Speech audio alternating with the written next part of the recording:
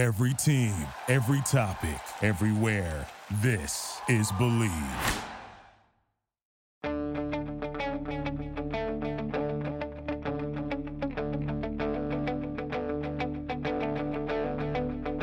Ich warte seit Wochen auf diesen Tag und tanz vor Freude über den Asphalt.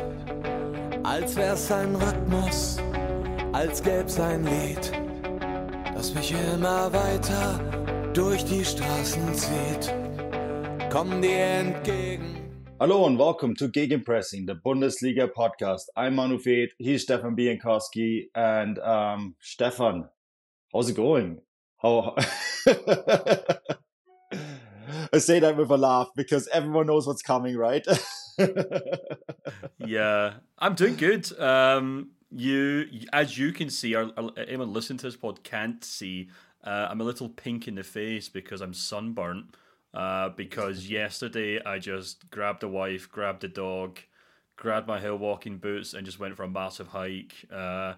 And I just got lost in the wilderness yesterday. Honestly, I feel like after Saturday and after what truly drained me emotionally, and you as well. I think we obviously did the 2-hour Twitter Spaces and the YouTube videos, and we're obviously doing work for transfer market in between as well. So I felt like it's going to sound so ridiculous, but if you ever watch like one of those old like anime cartoons or movies where at the end of the movie the guy, or maybe like a western where the guy just kind of walks off into the horizon, I felt a bit like that after what was a truly mental Bundesliga season. I was like, do you know what? I've had enough, and I felt bad because I got home and I was like, oh crap, there's the playoffs, and there's not the playoffs actually, the Zwei Bundesliga conclusion, which didn't happen to catch, but we're going to talk about it on this show because I know you did. But I got home and I was like, I was just needed to get away from it all because it was a pretty crazy conclusion to the season, I think we can comfortably say. I'm not going to lie. I think it was done at around noon my time, and I went straight to the beer garden. It's a typical Bavarian would, because I felt like you feel exhausted a little bit, right? Like we had no skin in this game, but obviously it felt a little bit traumatic almost if you're a Dortmund fan. Obviously, if you're a Bayern Munich fan, I don't know where you sit with this emotionally, but it just felt like a lot. And then of course we put out a lot of content. The piece on, we got to talk about all of it. Maybe before we go too much into it, actually give a little time slot for our sponsors here because we need to get paid. But yeah, we got a ton of to discuss today, Stefan. So let's try to get into it after this break. This episode of the Gegenpressing podcast is brought to you by BetOnline. BetOnline.ag is your number one source for all your basketball info, stats, news, and scores. Get the latest odds and lines, including the latest player reports for this year's pro basketball playoffs. BetOnline is always your sports information headquarters this season, as we have you covered for all your sports wagering needs.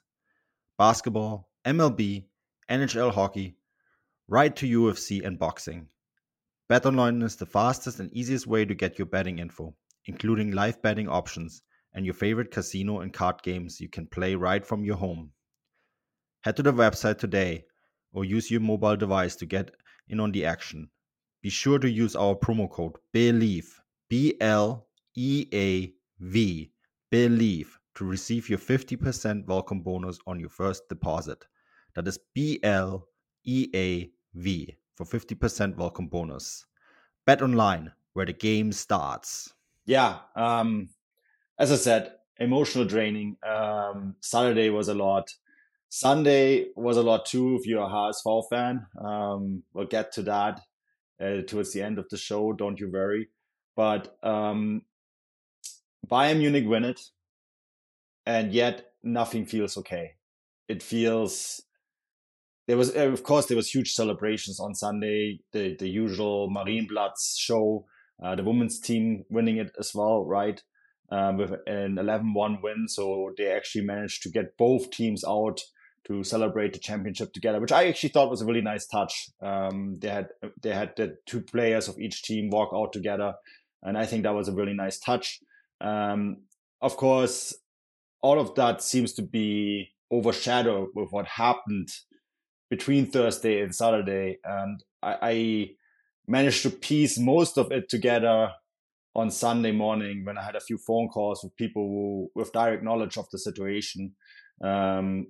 Obviously, we cannot name who these people are, but Stefan, I saw some comments on Twitter that described Bayern's firing of Oliver Kahn and then him not being allowed to go to Cologne as ruthless and embarrassing for an organization and the way they acted towards a former club legend. But I think when you read the piece that I wrote for Gegenpressing on the Substack, it becomes quite clear why Oliver Kahn was not allowed to travel and why he wasn't there. Because this was not a clean separation. In fact, this is not a clean separation yet, right? In terms of what happened when you compare it to what happened with Salihamidzic's reaction was to him being released by the club or voted off the board, right? And subsequently being a free agent now and signing a termination contract.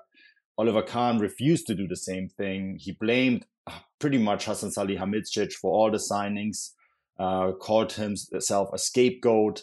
There was words used that I cannot repeat on this podcast. I actually had the entire dialogue said to me. And yeah, I think when you have that sort of information, Stefan, it becomes quite clear why Oliver Kahn could not be with the team on Saturday or on Sunday even for the women's final. Yeah, it's quite interesting actually reading your piece, and it's a really excellent piece, which I really would implore any Bayern fan to, or any German football fan to go sign up to the Substack and read. I know I would say that, but honestly, it's a really great in-depth piece into what's happened behind the scenes. And I kind of read through as as a blow for blow take on what was going on, and I thought it was really interesting in the sense that you look at the way that Oliver Kahn reacted and the potential kind of surprise of that, and I thought to myself, how can anyone be surprised that Oliver Kahn would react this way? Does nobody remember what this guy was like as a footballer? He took absolutely no shit from teammates or from opponents or from managers or anyone. It was his way or the highway. And his first reaction to most things was just sheer outrage and anger. So I didn't envy the person that had to hand him his P45 slip. I guess I don't know if they have P45 slips in the US, but basically in the UK it's what the equivalent. Yeah, it's what you get handed when you lose your job. And because I could totally imagine him flipping a few desks, smashing a few windows, and then just kind of driving his car through the campus, just kind of crash into things. And it seems like that wasn't far off what did happen. And but like the thing, I think a lot of people had a fair point by saying they didn't have to do it this way. I think even Joshua Kimmich came out and said it as well. I think you quoted him in the pieces saying, and I think and the really interesting thing for that is you can obviously look at this from a kind of very, you can take a kind of 10,000 foot view of this and be like, right, Bayern are moving the chess pieces on the board. And from this point of view, it makes perfect sense. The last couple of years have not been good from a player recruitment point of view. Obviously, Oliver Kahn took issue with that because he thinks that's Salihamidzic on his own or specifically who's in charge of that. But, you can certainly take the view that, the club hasn't been run properly, so the people who've been running the club have to go. And that's fair enough. But I think if you kind of read between the lines and if you kind of look at what a lot of the reporting from Bayern has been stating this season, it is that the players have been getting really fed up with the manner in which they've been kind of out of the loop with all this stuff. You kind of go back to the Nagelsmann stuff, and there's still, up until like a week or two ago, a lot of reporting pointing out how upset some key figures in the squad were that, not only were they kind of aware that this was even a situation that was about to happen, they were completely out of the blue when he got sacked, but also in the following days and weeks that happened, the club, or certain members of the club, shall we say, were going out of their way to say to journalists off the record that, look, they're like, oh yeah, the squad weren't happy with Nagelsmann, they didn't like him, they're the reason he had to go. And I think that's something that kind of stuck in the throat of a lot of players at Bayern. You now fast forward to the end of the season, and sure, Thomas Tuchel's still in charge, but it's the same thing all over again, where the players are completely left out of it. There's obviously a group of players there who probably, not only owe Salihamidzic the reason they're at the club, but he obviously put a lot of faith in a lot of them with the kind of string of contract extensions that they announced last year. So they probably feel a degree of loyalty to him alone as it is.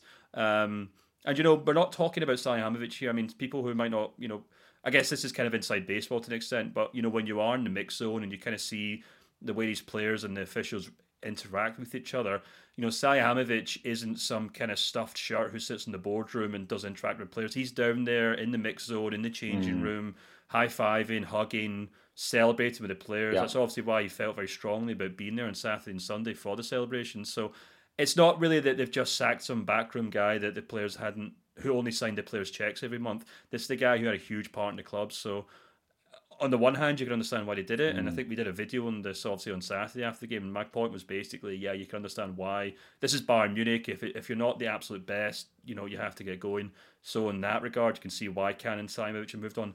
But as you made a great point of saying in your video, in your article, the consequences of this are something that the club may end up kind of feeling for the rest of the summer. Well, just briefly on this, we had Nick Husse, the agent of Alphonso Davies, speak out today, right, and saying we had a contract ready for an extension. Now we don't know who's going to be in charge. We don't know who we're going to talk to. There was a pre-agreement in place, but now he's flying back to Edmonton to, without a new contract. And he's going even as far and saying, well, maybe it's better to wait until next summer to sign a new contract and see what's going on. There was similar things said about Lucas Hernandez. There was a contract agreement in place as well. And now Hasan Salihamidzic is gone. We don't know whether there's going to be a new sporting director. In fact, the sporting director that was approached was Max Eberl, and that's not happening. He can't get out of his contract, and Leipzig will not let him out of his contract. One source that I spoke to said, well, maybe for 30 million euros. That is... That's not happening. Why do I have a sudden sense of deja vu coming over me right now? Bayern Munich wants someone from Leipzig who might cost 20 or 30 million euros. Where does that come from? No one is paying 30 million euros for a sporting director, I think. We've seen it all, but I think that is kind of out of question. But, it is fascinating too. Another source that I spoke to said that Thomas Tuchel, when he heard about the news, and the timeline, I'm not 100% certain here, but he said that, and I paraphrase, well, if you guys don't want to have me here, I can throw the towel and leave as well. And so even Tuchel was upset in a way that, it apparently led to shouting. And so you're quite right. I mean, at the end of the day, Salihamidzic made a lot of the signings. We can all sit here and say, okay, these didn't work out, especially this year. And I think there's a really good point that you can make to that. But at the flip side of that is that the players really trusted him.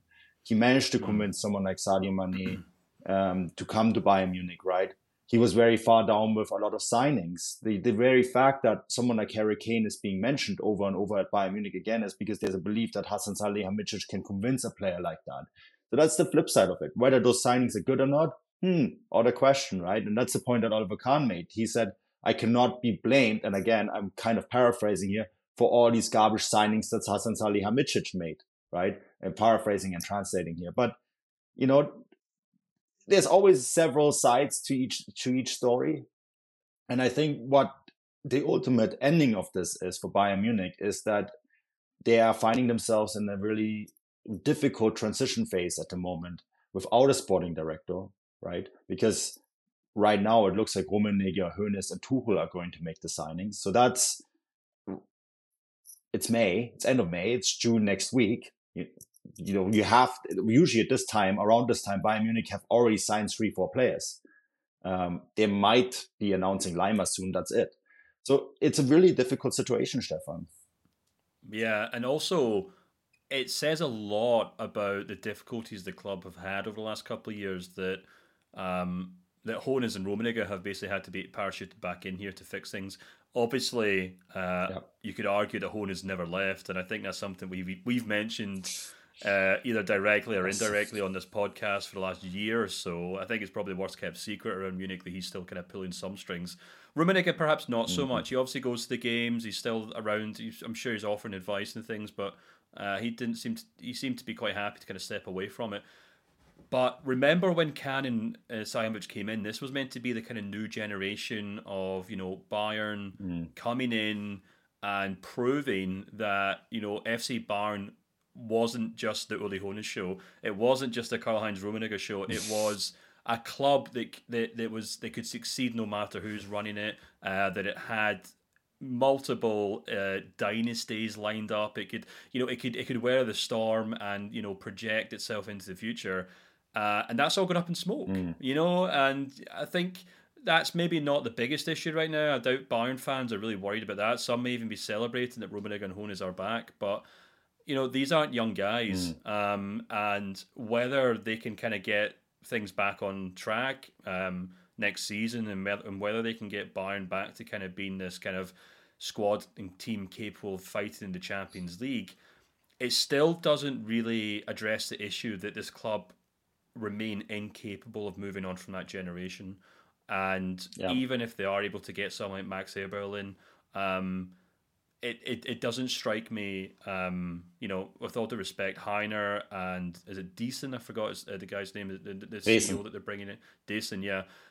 These guys aren't really kind of the kind of personalities or powerful egos that are going to step in and say, right, Hoeneß, thanks, but we've got it from here. In fact, I think that's probably a large reason why Heiner got the job in the first place, in the sense that he's a very agreeable person for Hoeneß and Rummenigge. So it's not a bad thing by any means. I'm not saying these guys shouldn't be in charge or anything like that. And obviously, Hoeneß and Rummenigge have proved time and time again that they know exactly what Bayern need and what Bayern is. But the fact that they were unable to find a successor or successors to their jobs, or at least the very first people they turned to, has gone up in smoke. It's really quite interesting to me, because it may suggest that in the long run, Bayern are in a bit of trouble here, because they don't seem to have a long-term vision now, that the guys who were meant to be taking over from the last guys have been sacked. Yeah, no, totally. There's so many Succession references in here, but I can't mention any of them because I don't think you've watched the finale yet. So I'm going to leave it at that, but you'll find out, Stefan. There is a few good ones in there. I guess what I find, and this is maybe where we can slightly transition it to the other side, Bayern Munich win the title, thanks to a gorgeous Musiala goal. I think one that, when the dust settles on all of this, will go into the Bayern Munich Museum as one of the greatest goals ever scored in club history, because it did save the club's title at a point when it really seemed all lost. And I think too, it might go down in history as maybe the last one of a dynasty, because there was an interesting tweet put out by Tobias Escher, who's with Spielverlagerung in Germany, right? And he tried to make a different point, but it's not the point that stuck with me, is where he showed a graph of Dortmund and Bayern Munich's points totals. And what's really telling was that over the last 5 years, Bayern's point total has gone down every single year, and Dortmund's has kind of closed the gap. And I feel like that's going to keep happening. This is the lowest point total since 2010. And this was only Dortmund's fourth highest point total ever. So there's a lot of people out there that's saying this is the end of the Bundesliga. We may as well close shop. If Bayern can't be beaten with this, they will never be beaten. I'm not quite in that camp. I don't actually see a reason for thinking this is going to get better. And so maybe as Dortmund fans wake up from this nightmare, Stefan, that was the Saturday, where and I have a guy who's in my posts all the time, is one of those Twitter people who like don't even follow you, but have something to say all the time. He's like, oh, they're never going to close the gap to Bayern. It's finances and they can't do it. And it's not fair, yada, yada, yada. So that I will say, Bayern's financial gap to Dortmund did not fail to beat Mainz. Dortmund did that themselves. And to that, we have to go to Dortmund. And the dramatic experience that Dortmund fans went through on a day where they thought they would celebrate the title. Yeah, I've now had a couple of days to kind of process what happened here, and where I was kind of full of sympathy for Dortmund, and we saw the images on TV of the players looking dejected, and your heart really went out for guys like Marco Reus, Mats Hummels. who may never get a chance to kind of win another title again. You saw Edin Terzic in front of the yellow wall. You saw the appreciation, support. All of them got from the club support, and you kind of couldn't help but feel sorry for them. I've now slept on it twice, and I've kind of managed to find a little pocket of anger and rage, which I'm more than happy to just kind of like unfurl for all our listeners here, because there's no doubt that Dortmund dropped the ball, to use a sports metaphor from another sport, which is I'm sure is extremely comfortable, fitting. They should have won the title and they didn't, and that's their fault. And I think, there's a few things here. There will be haters who don't watch German football, who, if anything, maybe enjoy kind of beating down on it, and will say, "Oh my God, if Dortmund couldn't win it this season, they'll never win it." As if to suggest that like the stars aligned for Dortmund, which is just simply not the case. As you said, yes, Bayern were terrible for much of the season, but I think Dortmund were terrible for much of the season too, to be perfectly honest with you. You kind of, not only the fact that poor Sebastian Haller was obviously struck down for horrible illness and was able to come back, but he missed half the season. The club were extremely inconsistent in the first half of the campaign. I think they finished the first half of the season in 6th place, if I'm not mistaken, if my memory serves me right. So we're not talking, and never mind a whole raft of injuries, a whole number of new signings that didn't settle in. I mean, I can distinctly remember us talking during the January break about how Schlotterbeck and Niklas Süle just have not got going at Dortmund. So this wasn't a case in which the stars aligned for Dortmund and they still managed to lose it, which would suggest that, Bayern Munich are inevitable. It's quite the opposite, I think. I think Dortmund were an extremely average team for most of the season. Yes, they finished very strongly up until the final match day. They looked fantastic after the winter break when they finally got some players match fit. Terzic managed to obviously spend a lot more time in the training pitch and that kind of mid-season break with them all. And they finally looked like a great team. But there's still so much room for improvement in this Dortmund side. And I think that's the key thing here. I was kind of looking over the reactions from a number of people at the club after the defeat on Saturday. And you had Watzke saying, "Oh well, we're Dortmund. We're from the Ruhr area. We're used to kind of picking ourselves up and getting on with it. We'll go again. Yeah, we'll bounce back." Which I find quite surprising, because I'd actually argue that for the last 10 seasons they've done anything but bounce back, and they've been extremely inconsistent. They've been extremely inefficient in the transfer market, and they've done anything but trying to bounce back. So I'm not sure he's the best person to say, we'll definitely have a team capable of fighting for the championship next season. And then there's other things like, Sebastian Kehl. I think it was either Sebastian Kehl or Watzke saying, well, the real problem is that we didn't pick enough points in the first half of the season. To which I would say, well, that's because you sacked your head coach in May and you appointed a novice in charge. Now, this is not me trying to, bash on Terzic. I think he proved himself in the second half of the season. He's got plenty of great attributes to the coach. There's no doubt that the players have bought into what he does. He's got great performances out of players who just could not perform at Dortmund for a number of years. I think, Brandt and Guerrero, perhaps a good example. But let's not forget that the guy that he sacked in May finished third with Leipzig, only about 6 or 7 points below Dortmund, And probably would have won the title if he had been in charge all season. You took the words right out of my mouth there. Now, this is obviously me looking back with 2020 vision here, because there's no doubt that there were issues in the squad when Marco Rose was in charge. Maybe certain players didn't like him. The supporters weren't entirely enthralled by him, especially after what happened at Gladbach. So, I'm not really going as far as to say, yeah, of course Dortmund would have walked to the title if Rose had stayed in charge. What I'm saying is the club are huffing and puffing about a dodgy transitional period in the first half of the season, but that was entirely of their own making, and I keep referencing this newsletter I wrote a few weeks ago when I basically questioned whether Dortmund deserved to win the title, and it wasn't me trying to troll the club, and it wasn't me trying to wind up supporters. I had some people saying it was clickbait on Twitter, which baffles me since we run a newsletter with a paywall. Kind of defeats the purpose of a paywall. Yeah.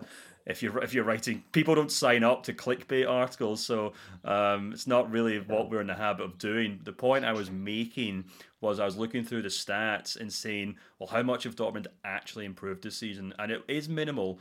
Now, that's not to take away from the credit they deserve for mounting a challenge. Point I'm trying to make here is that Dortmund have a lot of space to go into, and it is imperative that they know that. It's imperative that they don't put their feet up this summer and say, well, we got within a whisper of Bayern. If we do more of the same, we should be all right. They have to do a lot more. And I'm sure we'll talk about this in the transfer show this week in terms of players that they can sign, positions they need to strengthen. Obviously, Guerrero's confirmed that he's now leaving the club. That's a big miss. Maybe Bellingham joins him. Who knows?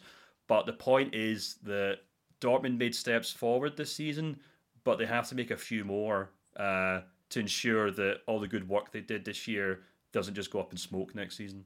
I think that's fair. I don't think I'm being harsh. I don't know. You tell me. No.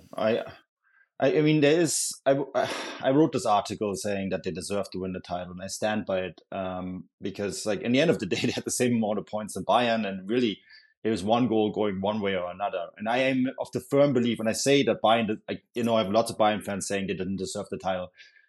Excuse my language, that's bullshit. If you're first after 34 games, and if it's goal differential, it doesn't really matter, right? If you're first after 34 games, you deserve to win the title. So let's just throw that notion right out of the window.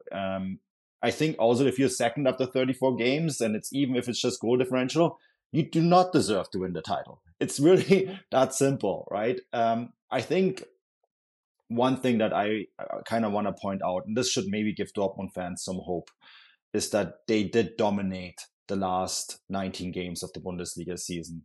They finish essentially with 11 points ahead of Bayern Munich, 8 points ahead of RB Leipzig.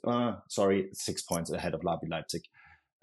But they did dominate that second half of the season in convincing fashion. And if you do take that spread over 34 games, they'll win the title quite easily, right? Probably with a record amount of points for them. Not necessarily a Bundesliga record, but a record amount of points for them. So there is that. And I also say, okay, if you come with the right conclusions from that run, I'm not saying roll it back. Don't come back with the exact same squad. Don't do that. But I do say that the trend is your friend. And if you do make the right decisions in the summer, you can come out of the gates and play that sort of season that you played in the second half. You're going to win the title in next season. It is really that simple. Of course, psychologically, how you're going to come over this traumatic experience of losing the title at the last day of the season. What is Bayern Munich going to do? What is Leipzig going to do? We have to put them into the equation too. It's not going to be just one title challenger next year. I think it's going to be 3, right? So there's all of that. But if you draw the right conclusions from what happened on Saturday, and if you look at what happened since the World Cup break, you have a good chance of winning the title next year. And I think that only happens though if you are willing to make these sort of ruthless decisions that Bayern Munich made this year. And I think that is, you can say about Bayern Munich whatever you want. When they make a mistake, they don't care about personal feelings, love to the club, what a person means to a club. They put the club over every single individual. That's why the club name, and they were the first team to do this. So the club name is on the top of the shirt and the name of the player at the bottom. And some teams have now copied that, right?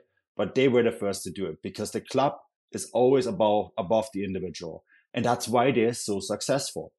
And unless other teams in Germany or anywhere really understand that, I think the only other team really that has that sort of ethos is Real Madrid. Dortmund need to look at Bayern Munich rather than saying, well, we're the Westphalian, we do things different, we're poor, we don't have that sort of... You want to beat Bayern Munich, you need to beat Bayern Munich. You need to be ruthless, you need to put the club above everything else. And that also might include... This sounds really harsh, but at Bayern Munich, Watzke would have been fired a long time ago. And yeah, that is the difference. That's the difference. Yeah. No, you're right, and it's a point I made on Twitter actually when the news came out that it's an interesting contrast that Bayern have sacked their kind of CEO and sporting director. They won the league, but Dortmund obviously are kind of sticking with what they have. And I've actually been very critical of Watzke over the last kind of 10 years. I've been very critical of Dortmund's kind of transfer policy over the last 10 years. I actually think one of the reasons they came close to the title this year is because they kind of changed that for a start. Instead of selling Haaland and bringing in another youngster, they actually brought in some ready-made players for a change. And you can see how much of a difference that made to this team, where you've suddenly got more senior players like Haller, and I know Malin finally settled in as well. Even Adeyemi to an extent. He's not just some young gun. He's obviously done what he can in the Austrian football and has kind of developed. Nicolas Sula is a good example of that too, I suppose. More senior players who aren't just signed in the hope of selling them to the Premier League in 4 or 5 years. So I think, and I hope Dortmund have kind of turned a corner in that regard. I think they know that they kind of have to maybe change things up a bit. And yeah, you're right. And this is kind of what I'm saying in the sense that, don't throw the baby out with the bathwater. There's a lot going well in this Dortmund team. Terzic is obviously getting a really good vibe out of all of them. He's getting great performance out of a lot of that team. We actually recently did a kind of transfer show, I think, and I basically made the point that even if Jude Bellingham was to move on, they still got all the kind of building blocks there for a strong squad. So that's a lot better than you could have said back when, they relied on Erling Haaland, or when they relied on Jadon Sancho, Christian Pulisic, Aubameyang, whoever, blah, blah, blah. So there's a lot going well for Dortmund. But as you said, they need that ruthlessness. They need to take that last kind of 10% to kind of put their foot down and say, no, we're here to try and win something, And, you and I both know this firsthand, that trying to get someone at Dortmund, or an ex-player, or an ambassador, or whatever you want to call them, to say our Dortmund title challengers, they look at you like you've got 3 heads. Like, we're not allowed to say that. We can't say that. And it's those kind of little psychological things that kind of build up. They're almost kind of like, a little snowball that kind of turns into a boulder when it starts falling down the hill, in the sense that, it breeds this kind of weird psychology at the club. And perhaps that's why, maybe that's why they choked against Mainz. Maybe that's why they choked when I went to go see them at the Allianz Arena in their Klassiker, where they were very good, and suddenly they just kind of choke when the pressure is on them. So there's still a lot of work to be done there, but yeah, they've done well. I hope that's the point that comes across when Dortmund fans listen to this. I hope they don't think we're just going to bash on their club when they're down. They've done a great job. They just have to keep up with it. The right conclusions from this season will win you the title next year, because Bayern Munich will not play a monster year next year. They can't. They don't have the sporting leaders in the club right now to draw the right conclusion or to make the right decisions themselves. There is a period of weakness that's probably going to last. The right conclusions this summer could lead to Dortmund in the title next year. And I think that is, the main point that they have to. I know it's going to take a few days, maybe even weeks, for this to settle in. But at the end of the day, what they have put on the field since the World Cup break was astonishing. And if you are able to bottle that and bring it into next year, you are going to win the title. It's really that simple and straightforward. I know it's probably a lot harder than we make it sound, but I do really feel that. Now, having, had the time to look back. Stefan, we need to park some time for the bottom half of the table. Schalke relegated. I know you were rooting for them a long time. It feels like, though, that club might be back sooner than we think. It wasn't a chaotic relegation. And at the end of the day, also, you look at it and you say they've done a lot of things and put a lot of pieces into the place that makes them probably come back up. Speaking about coming up, and we were asked about this from our listeners, HSV, Hamburger Sportverein, were up for a good 11 minutes until Heidenheim scored 2 goals in what is an extended extra time at the... Where were they playing again? Sorry, I'm blanking here. Regensburg. Regensburg, thank you. Yeah, both HSV and Heidenheim were playing at relegated sides, right? HSV got the job done against Sandhausen, 1-0 win, which isn't a given. A few years ago, they lost 5-1 to Sandhausen and threw away promotion. So they got the job done themselves. And then it still wasn't enough. And I got asked why it was so much extra time. It's because it's quite simple. There was 2 VAR decisions that just extended the period for quite some time in Regensburg. Poor HSV though, Stefan. They now have to go to relegation playoffs against Stuttgart. So we have two giants play for the final Bundesliga spot. Yeah, we do. And, as we've been kind of saying for the last couple of weeks, whether it was Stuttgart or Schalke, I think I would have probably favoured both of them in that playoff spot against Hamburg, who have looked fine this season, but haven't looked exactly like world beaters. So it'll be interesting to see. We will be doing a bonus show on this, by the way, a reaction show, which will be coming out Friday morning. We'll be doing another Substack thread on it, so subscribers can follow along and watch with us. It should be a good game. But yeah, it was absolutely gut-wrenching for me this weekend, because someone who's trying to get as many of the big Bundesliga traditional clubs back in the top flight, we first have Dortmund drop points. I was in a very weird position this weekend, where I was supporting Dortmund and Schalke, which just really goes to show how much of a neutral I am in the Bundesliga. People don't believe me when I say that. They're like, oh, he must be a Bayern fan, he must be a Dortmund fan, he must be a Leipzig fan or whatever. I was supporting Dortmund and Schalke this weekend, so make of that what you will. Dortmund lose the title, Schalke get relegated, double whammy. And then I come home from this big hike on Sunday to see the Hamburg are on the cusp of actually winning promotion, only for this to happen. And obviously, no offense to Heidenheim, they deserve to be there. But it just feels like, it just feels like one thing after the other. I'm sure Heidenheim will be great in the Bundesliga next season.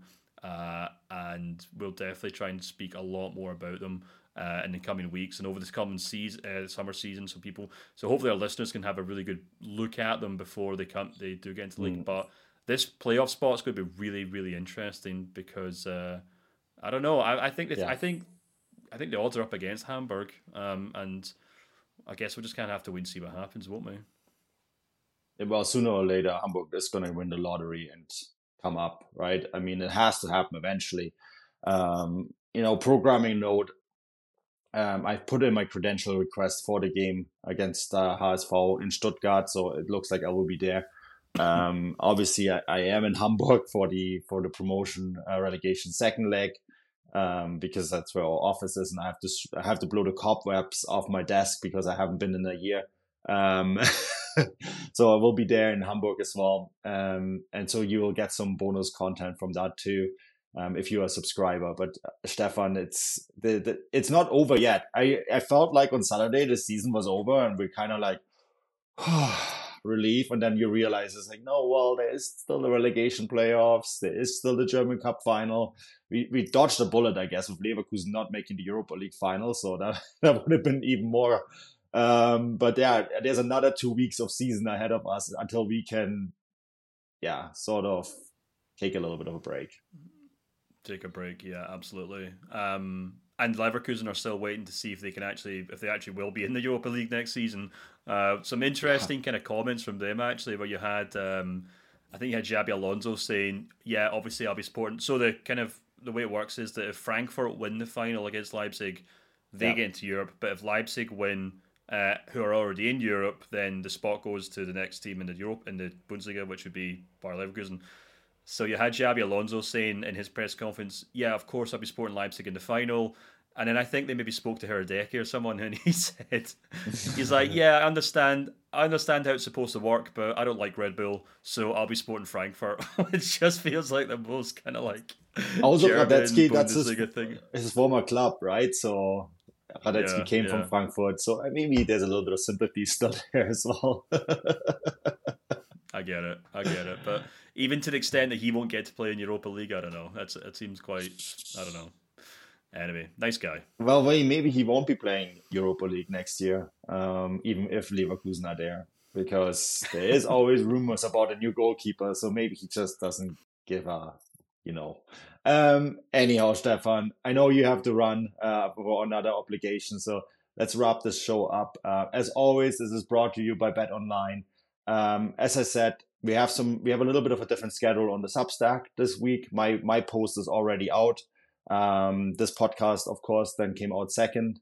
Stefan's newsletter will be in my spot, but then on top of that, there will be a reaction piece coming if credentials comes through, which they usually do, from Stuttgart, from the first leg. And the transfer show on Wednesday. And the transfer show on Wednesday, of course. And then, of course, there's also going to be these credentials have come through, so I can guarantee that one. There will be a reaction piece from the German Cup final as well. So yes, lots of stuff coming your way. So stay tuned, sign up for the newsletter, and we'll be back soon, Stefan. Yeah, I was going to say, sorry to cut you off at the very end there, but we also, as if running a podcast and a Substack wasn't hard enough, we've also decided to start sticking videos on YouTube up whenever we can be bothered. So subscribe to that as well if you don't mind. We seem to be everywhere at the moment. But yeah, thanks so much to people who already have subscribed and watched the videos. We've been busy, and we keep ourselves busy, and we'll keep ourselves busy for at least another 10 days or so. Well, enjoy the final games of this season, whether it's the relegation playoffs, whether it's the cup. I guess really you can only enjoy the relegation playoffs if your team is not in it. I know that from personal experience. If your team is in it, not enjoyable. If your team is not in it, great fun. Anyways, we'll be back soon. Until then, auf Wiedersehen.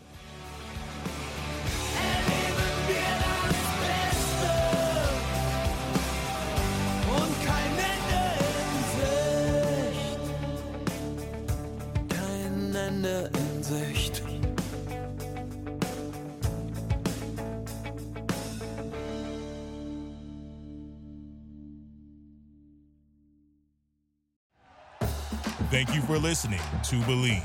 You can show support to your host by subscribing to the show and giving us a 5-star rating on your preferred platform. Check us out at Believe.com and search for BLEAV on YouTube. Our house is a mess. Come on in. I'm Amber Wallen, internet comedian, plant queen, and host of your new favorite podcast, Fly on the Wallen. Okay, that's pretty presumptuous to assume that this is going to be their favorite podcast, by the way.